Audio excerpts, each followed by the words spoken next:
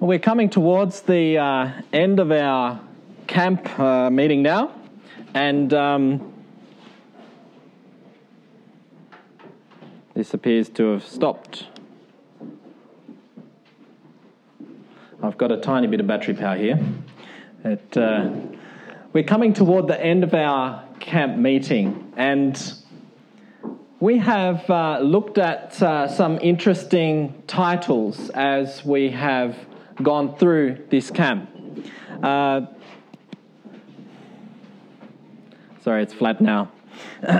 We looked first at this title, A Dark and Gloomy World. And we saw there that in this vision that Sister White was given, the world looked dark and gloomy. And,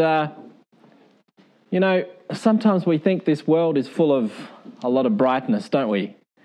Especially perhaps when we're first starting off, there's lots of things to do.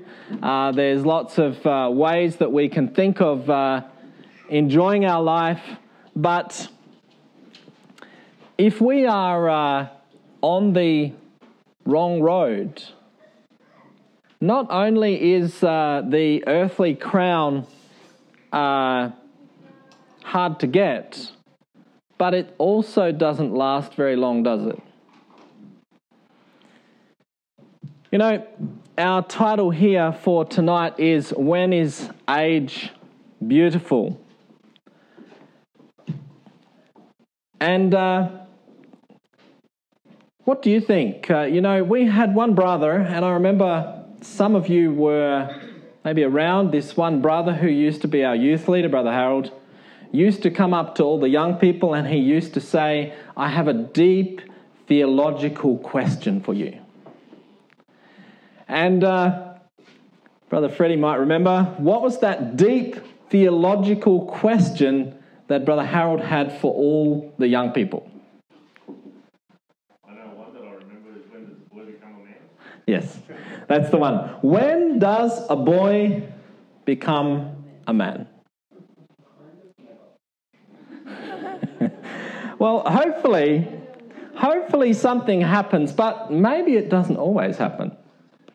I remember my auntie was telling this story how she got married to my uncle when he was 21 years old, and he came back from the honeymoon and he decided to pull his cars out and played around with his cars, and she was wondering whether she had married a boy or a man, because he hadn't pulled them out for a long time and he was just enjoying them, and she was having some serious thoughts about what sort of a person she had married. So, when we look at this theme of earthly crown, heavenly crown, if you give boys and girls some plastic toys that look really nice, what normally happens? They get all excited, don't they? Or you take them to the shop and they get all excited about this new toy that they have or that they can see and say, can't we buy this now, Mum? I really need it. Or Dad. And sometimes I've found that they look for the weak spot as well, because when we've gone shopping, sometimes I've said, no, we're not buying anything else because we have enough toys already. And then they go and talk to my wife and say, oh, but Mum, please, we really want this. Or the opposite way around, just to try and get some things. And sometimes we haven't communicated with each other and we buy the thing and then they keep trying us out.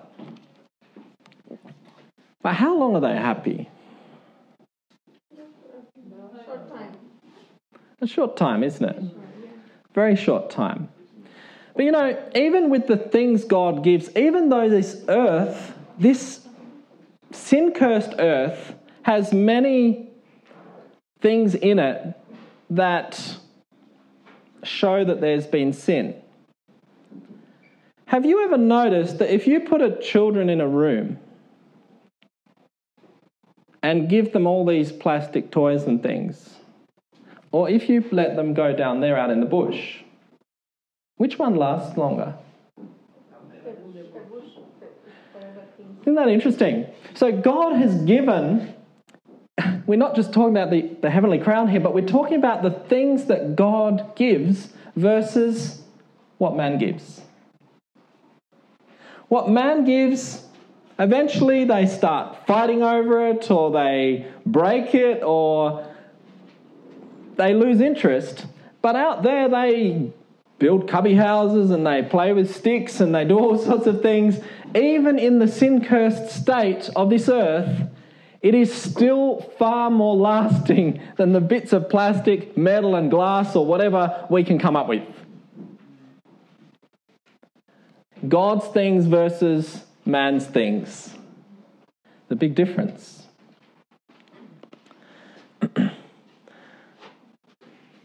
But we're talking here not just about children, but about old people. So, is it good to be like a child? You know, the Bible says yes and no. Okay? So it might seem a bit contradictory, but we can say both yes and no to this question. Let us have a look at some apparently contradictory Bible verses. Matthew 18, verse 3, a verse we all know very well. Someone like to read that for us. Matthew 18, verse 3. It's a verse we often refer to. Thank you, Sister Reyes. It said, "Verily I say unto you, except ye be converted and become as little children, ye shall not enter into the kingdom of heaven." Okay. So here it says we should become like little children. Let us turn, though, to Ecclesiastes chapter 11, verse 10. Ecclesiastes 11, verse 10. And this verse seems to be saying the opposite to the verse we just read. Who would like to read that?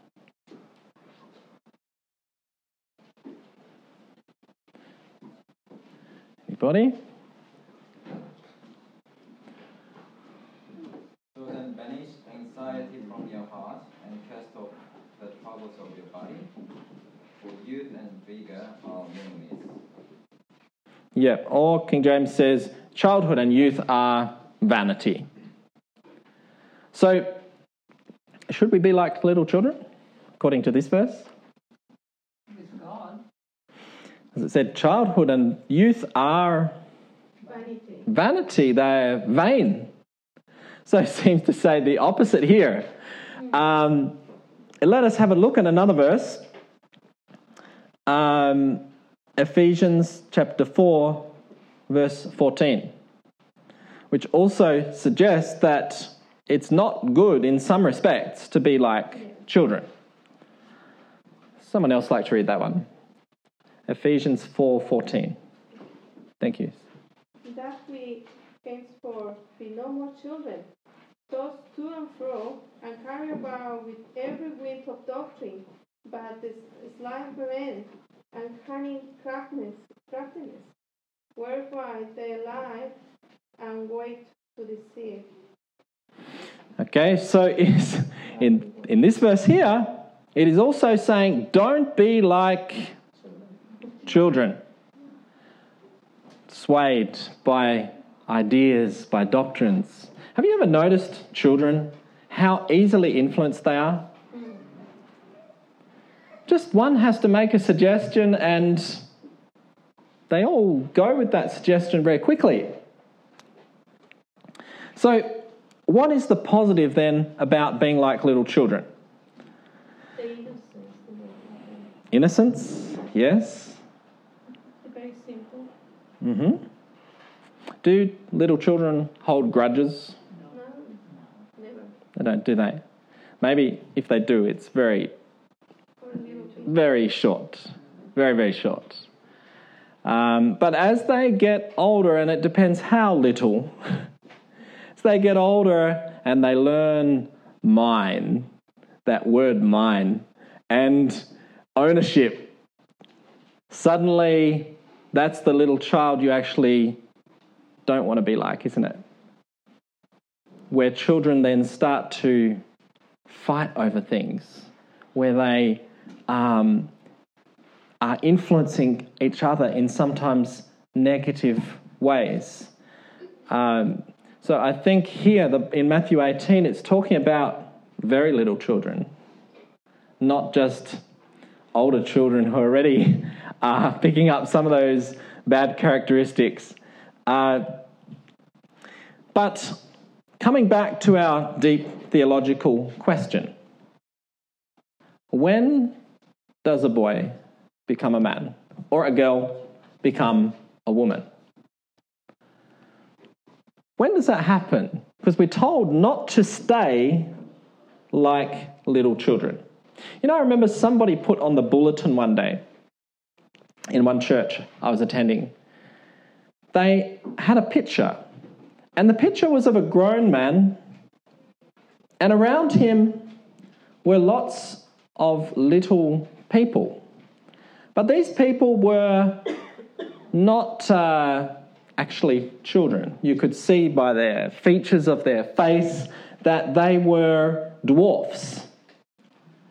They were dwarfs, and they were about this tall, and the man was about that much difference between them.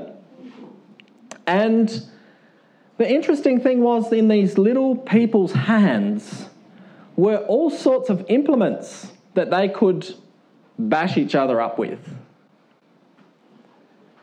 They had clubs, they had knives, they had sticks and rocks and slingshots and all sorts of things, and they were hurting each other.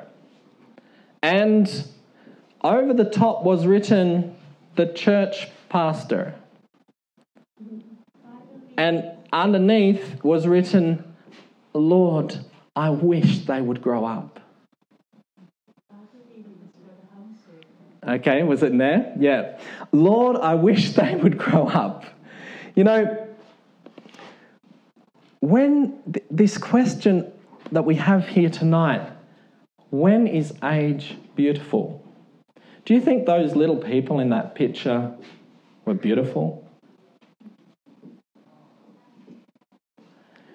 When they're trying to bash each other up, when they're trying to pull each other down, when they're trying to, like our little stick picture here, trying to get the earthly crown and climb up on each other and push each other down and get each other out of the way. Is that beautiful? You know, that is when old age is, in fact, ugly. You know, the statement that we are looking at here tonight brings out that these people who were chasing the earthly crown were clamorous, and they would resort to any means to acquire the property. And as Brother Peter said, they had become insane on this point. They had become insane about acquiring things. And some of these people were not just middle-aged people or young people. They were men whose heads were white with age, whose faces were furrowed with care, and yet who were eagerly grasping the treasures within the crown when they had just a few short years before them.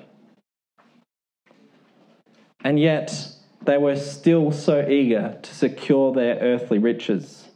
It says the nearer they came to their grave, the more anxious they would be to get these treasures and cling to them. The relatives were not benefited. The family members were permitted to labour beyond their strength to save a little money. They did not use this for others' good or for their own. It was enough for them just to know that they had it. Isn't that interesting? They just wanted to know that they had it. When their duty to relieve the wants of the poor, to sustain God's cause was presented before them, they were sorrowful. They would gladly accept the gift of everlasting life, but were not willing that it should cost them anything. The conditions were too hard. And so it goes on to say it was painful to see those who should have been ripening for glory and fitting for immortality, exerting all their strength to keep their earthly treasures. Have you ever seen this? You know, I visited an old people's home, and there was a man there who was very, very weak.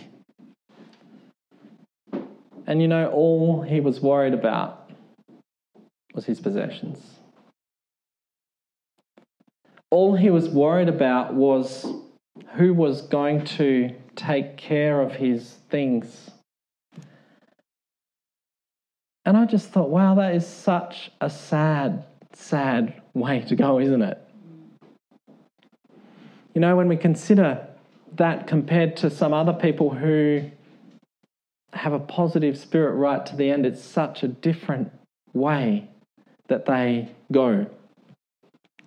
And so it said it's painful for those who should have been ripening for glory. So when is age beautiful? When you're ripening for glory. You know, when you see a fruit on the tree, when it's young, you think, wow, that's a beautiful fruit. But it's not ready for eating yet, is it? But as you watch it develop and grow, then you can't wait until, wow, this is going to be ripe and now I can eat it. And God is watching us grow and develop. You know, sometimes we want to be children again. And you hear young people saying, old people saying, oh, I wish I was young again. Well, it's not about being young again, it's about being ripe. It's about ripening for glory. And what does that mean? That means our characters need to learn not to be blown about by so many different influences, but find rest in Jesus. It's an old person that was a family friend for a long time. And I just starkly remember hearing at 14 years old, this older lady saying, I will never, ever forgive them for that. Yeah, it stuck in my head. It's like, wow, this old lady is walking around, you know, with her walking stick and everything, and yet she's saying, I can never, ever forgive them for that. What a way, what a weight to carry. You know, life is far too short to have that on our chest. No wonder, as it says here, their brow was furrowed. They were not happy chasing these things. They were worried when they should have been getting ripe for glory.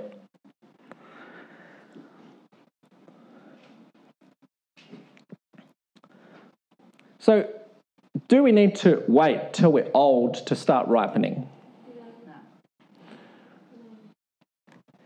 Well, sometimes things start to get ripe and you can eat them at different stages, can't you? You don't have to wait. There's certain things, certain fruits that can be perfect young fruits, can't they?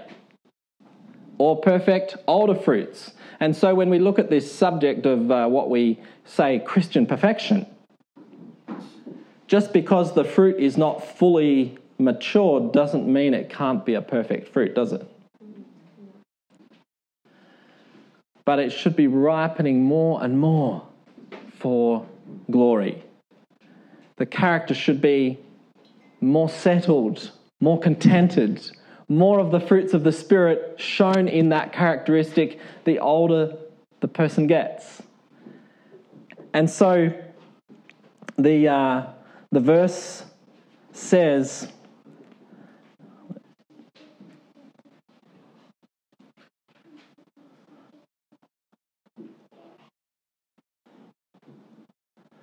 Sorry, just to find it here.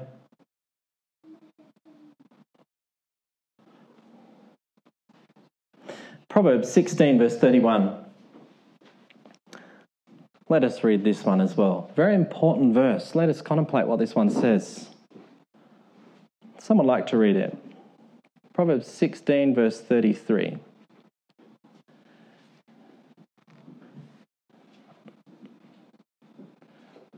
Maybe some of the younger people. Oh, thank you. That is it. The lot is cast into the lap, but the whole disposing thereof is of the Lord. Sorry. Proverbs 16, verse 31. I made a mistake. The hoary head is a crown of glory, if it be found in the way of righteousness. Okay. So, sometimes we look at what the Bible says and think, oh, now you've got to respect old people. You've got to rise up before the hoary head. When is the hoary head a crown of glory? There's a big if there, isn't there? Because there are some old people out there that are not nice. Is that right? And there's some old people out there that are so nice. The hoary head is a crown of glory if it be found in the way of righteousness. Otherwise, what happens with the hoary head? The older person. If it's not found in the way of righteousness, what happens? The bitterness deepens. The complaining increases. The fixedness and lack of flexibility gets stronger and stronger. And the inwardness sometimes, the selfishness can get more inground and deeper. Let us watch in our lives that we are seeking the right thing, because the habits just deepen and deepen as we go along otherwise.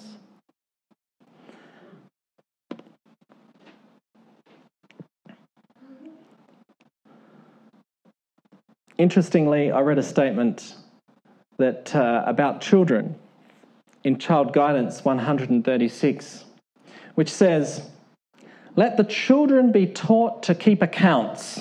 Okay, so let them be taught to be responsible for their things, to keep records. This will enable them to learn to be accurate. A spendthrift boy will be what sort of a man? A spendthrift man. The vain, selfish, self-caring girl will be the same kind of woman. We are to remember that there are other youth for whom we are accountable. If we train the children to correct habits, through them we will be able to influence others.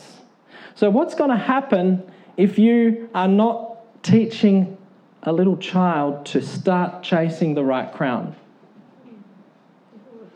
Those habits are going to deepen and grow, and the wrong sort of fruit will be shown.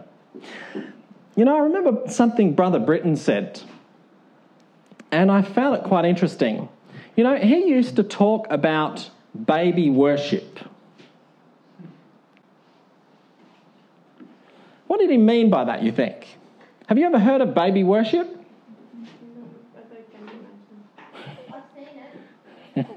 Okay. How do we treat little children? With love? Do we treat them like people, or do we treat them like objects? Can you imagine coming up to someone and coming really close to them and poking them in the face like this and saying, "Oh, you're so beautiful"? Can you imagine doing that? And everyone comes and gathers around and, I have to throw them around and all the rest. How would you feel as an adult if people started doing that to you?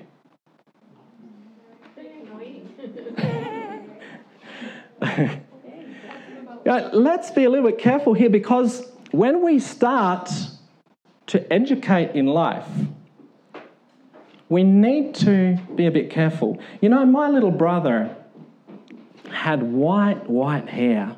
His hair was so blonde white, and everybody thought he was the cutest little kid out there. And suddenly, as he got older, the cuteness was not quite as cute when he started to misbehave. And I remember one time we were trying to practice the choir and he was smashing things around and he was trying to get our attention. And it was not quite as cute or appreciated. You know when kids get to that stage? Because suddenly they've been given all this attention and told they are so cute and so good and so nice, and suddenly some of their habits are not so nice anymore. You know, when we look at this here, the vain, selfish, care-loving girl will be the same kind of woman. And another statement says, keep children as unaffected and natural as possible. Don't pay them excessive attention and tell them they are wonderful and beautiful. I remember one little girl going around saying, I'm sweet, I'm sweet, I'm sweet. And the mother said, no, sometimes you are very, very sour.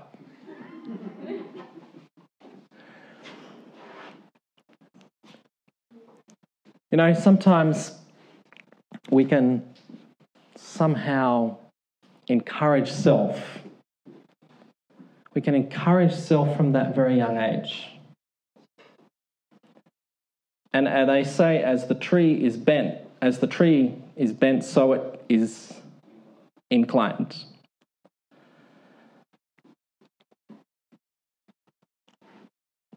As we look and reading you the statement that I was saying here before, it says here, the more free from artificial excitement, the more in harmony with nature, the more favourable will it be to physical and mental vigour and spiritual strength. The children who are most attractive are the children who are natural and unaffected. It is not wise to give children special notice. Vanity should not be encouraged by praising their looks, their words, and their actions, nor should they be dressed in an expensive or showy manner. Strong stuff, isn't it? You know, our tendency is, you know, to try and make them notice somehow or stick out somehow. Sometimes it can become, our child can almost become our extended ego. And it goes on to say, it encourages pride and envy in them and awakens the envy in the hearts of their companions. Teach the children that the true adorning is not outward, but it's the hidden man of the heart, a meek and quiet spirit. What was the problem with these old people? They somehow felt that the world owed them a living, yeah? That somehow they had to get hold of this earthly crown and hang on to it no matter what. Where is the beauty in old age? Is the beauty of selflessness. Is the beauty of someone who has learned to turn outward instead of inward. It's the beauty of a producer, not a consumer. You know, by the time some people are old, I used to do NRMA calls, and I used to often get some of these old ladies who were coming back from bowls and their cars breaking down late at night because it was in that area. And you know, when you see young girls who are giggling and carrying on, you think, well, that's sort of normal. But when you see these 80 and 90-year-olds with their hair all permed and purple and blue and every other colour, and some of them were half drunk and they're giggling away and carrying on. And I'm trying to get their car going. It was just like, wow, this is like incredible. The amazing that there's such a difference between a Christian outlook and a worldly outlook. And the Bible does talk about this. It says that the older women should be, how should they act? Sober. Does that mean that old women have to go around with a grumpy face on all the time? No, but it means these ones were certainly not sober that I went to a few times. They were literally not sober, and they were also not very sensible, shall we say. They were not ripening for glory. So it is interesting to notice in Titus chapter 2, how we should become as we grow older. It says the aged men, Titus chapter 2 verse 2, should be sober, grave, temperate, sound in faith, in charity, and in patience. So these are some characteristics of ripening for glory. Sober, grave, temperate. You know, if someone hasn't learned temperance and patience as a young person, look out when they get older. You know, if someone hasn't learned, you get kids that throw themselves on the floor and demand things. When does the boy become a man? What if you get a man who's the head of the house and says, I need this now. You've got to do this, and starts telling the family off? What is it? Is it a boy or a man? He's a big boy who's throwing his weight around. And is that acceptable to God? No. This is some of the characteristics that are included in Titus. Temperance, sound in faith, in charity, and in patience. And, all right, there's a lot there for the men. What about the women? The aged women likewise, that they be in behaviour as becometh holiness, not false accusers, not given to much wine, teachers of good things, that they may teach the younger women to be sober, because we know that doesn't come naturally, to love their own husbands. So, you know, sometimes Hollywood gets this totally wrong, don't they? Or probably all the time. Do women naturally know how to love their own husbands? You know, sometimes it puts women as somehow more love to give and, you know, more emotional creatures. If you have to teach someone something, do they know it?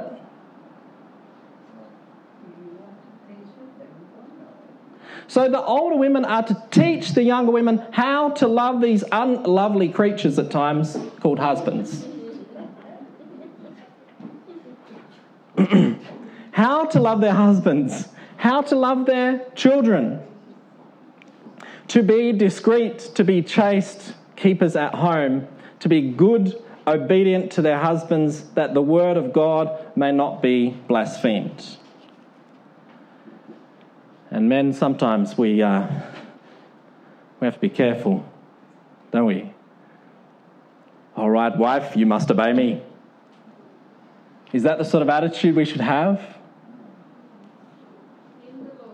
Is it easy to submit to each other if you get someone who is a very dominating male chauvinist? Is it easy to submit to someone like that? But what if that person loves you like Christ loved the church? Is it easy then? And brothers, Christ loved the church at what particular time? Was the church particularly faithful and nice and, can you love like that? Is that possible? Humanly speaking. When your wife's a bit grumpy, you pat yourself on the back that, oh, look, I've been a good husband today, and she didn't even notice all the good things I did. It's one of the greatest threats to a relationship is feeling virtuous. Feeling that I should be appreciated because of all the good I've done. Start counting my good deeds. And then, wasn't noticed, no good. Then self comes in and things start rubbing after a while. Yes, we might have started off thinking we loved each other, thinking we thought the same way, thinking we talked the same way, but after a time, if we don't learn what love is actually about and the selflessness of love, things are going to really start getting some friction.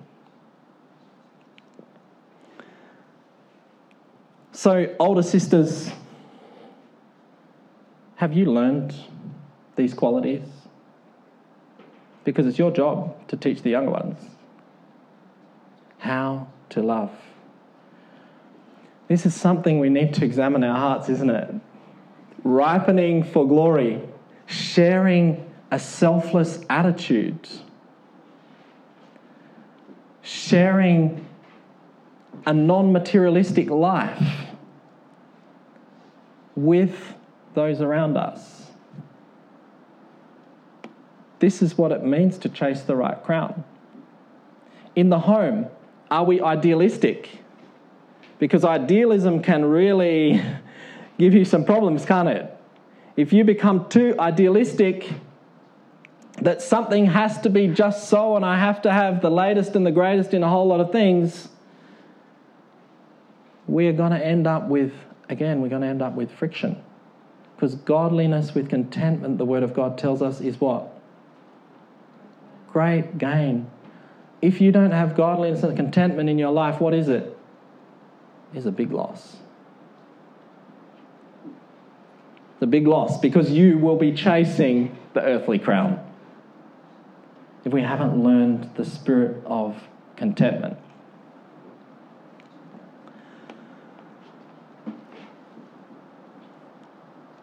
Young men, Titus continues, exhort to be sober-minded, in all things showing thyself a pattern of good works, in doctrine, shrewding, uncorruptness, gravity, sincerity. Such an important characteristic, sincerity. Not fake, not put on, not the plastic smile, not the artificial love that's out there, but sincere love and care for each other. And so it goes on here and says, not parloring, but showing all good fidelity, that they may adorn the doctrine of God our Saviour in all things. For the grace of God that bringeth salvation hath appeared to all men, teaching us that denying ungodliness and worldly lusts, we should live soberly, righteously, and godly in this present world. Isn't that a beautiful thing? Soberly,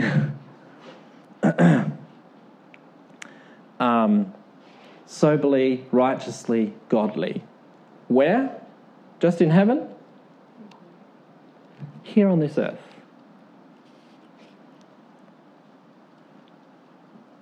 So these are some thoughts that we need to encourage. Chasing the right crown starts when? Starts very young, doesn't it? It starts by avoiding baby worship And it continues throughout our lives that we are constantly encouraging simplicity. We're encouraging contentment. We're encouraging patience, long-suffering, selflessness right through. These are some of the treasures of the heavenly crown. One of the characteristics that was brought out of those who were chasing the earthly crown was that they were clamorous. We look at our children and what do we see? Saying the other day in the youth Sabbath school, if you put a whole room full of 4 or 5 or 6-year-olds and leave them all together and take every adult out of the room and leave them their toys in there and leave them there, what will happen?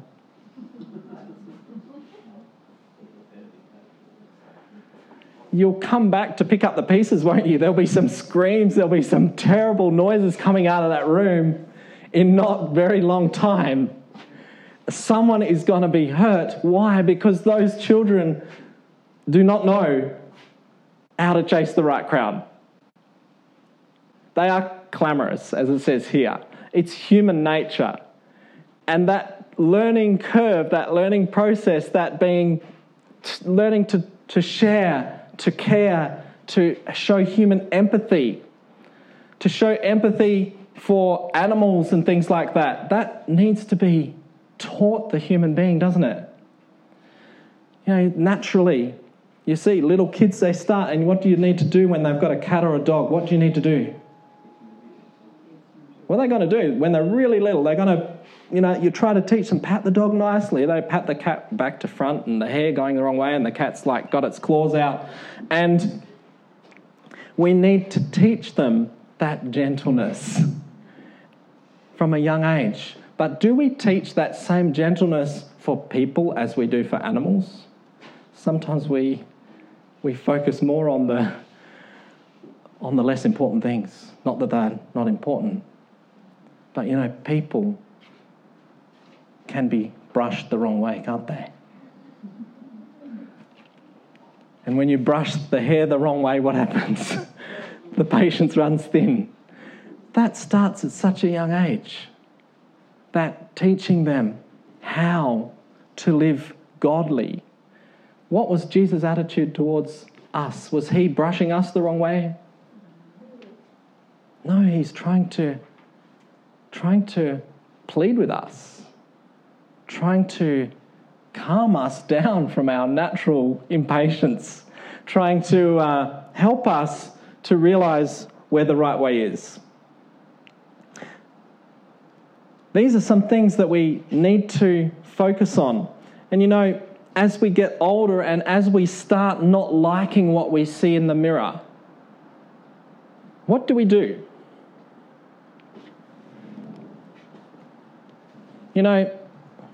Young people, when you are thinking of getting married, what are your thoughts on? Are your thoughts mainly on the character, or are they often on the looks of the other person?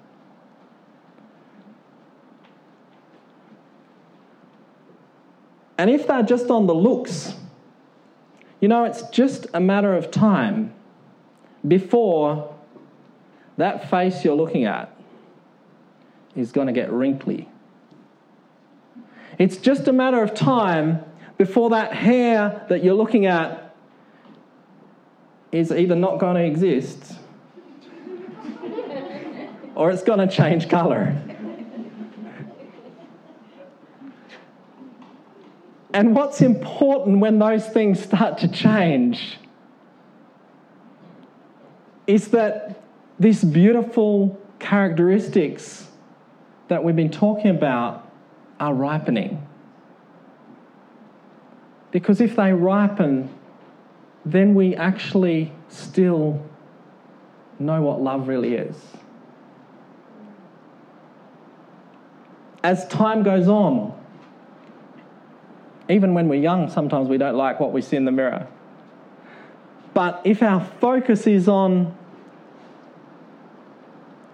God's things, that God put me into existence the way I am, then we shouldn't be focusing all on that self-image, the trying to change the self-image. You know, it's not just women that have trouble with fashion. Men have lots of trouble with fashion too. Just leave a few men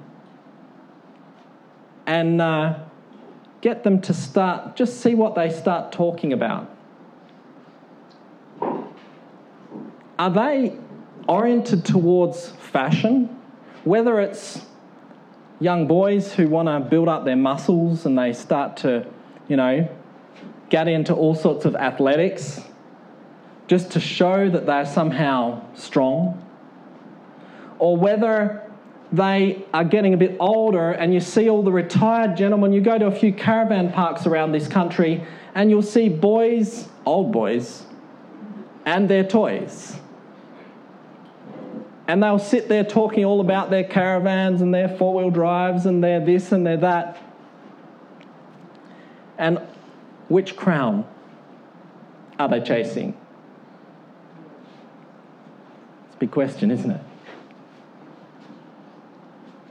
Eve had a problem right in the Garden of Eden. The very first problem Eve had was, you can be better than you are.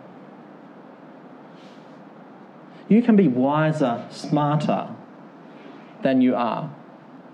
Has God said you shouldn't eat that? No, you're going to be wise. And women still have a problem when they look in the mirror that they think they can make that face look better somehow, instead of learning selflessness and contentedness and sobriety. Let the older women teach the younger. Sister White quoted this quote here in Health Reformer, where it says, curls and cosmetics are all a requisition to enhance the beauty of the human face divine. But what is the result? Youth's roses only flee faster. Old age will creep on apace. Rouge cannot hide its wrinkles, nor can it make any face beautiful. We are decided believers in old age. Handsome is as handsome does. No face has the true beauty in it that does not mirror the deeds of a noble soul. Okay, what's the important bits here? There is not a thought, a word or a deed that does not leave its autograph or its picture written on the human countenance.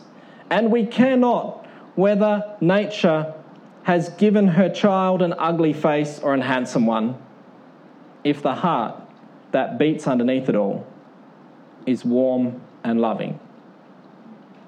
And if the soul that looks out from the eyes be true and pure, the face will be beautiful always. Did you notice that? Have you ever met beautiful people who are ugly inside? They exist, don't they? Definitely out there. Beautiful on the outside, but ugly attitudes on the inside. And so it says here, we don't care whether nature's given her child an ugly face or a handsome one, if the heart that beats underneath it all is warm and loving. And if the soul that looks out from the eyes be true and pure, the face will be beautiful always, for it has found the true fountain of youth. And though time may fold the hair in silver and furrow the brow, yet there will ever be a beauty lighting it up that years cannot dim. For the heart and the soul never grow old. So Sister White quoted this that she found in somewhere put on the wall. And it's a beautiful quote, isn't it? A lot of truth in here. Are we worried about our face? Are we worried about how it looks? Where does true beauty come from? Inside. And are we believers in old age? Yes, we're strong believers, it says here, in old age, so long as we've found the beauty that years cannot dim. May God help us throughout our life, step by step, every step, to start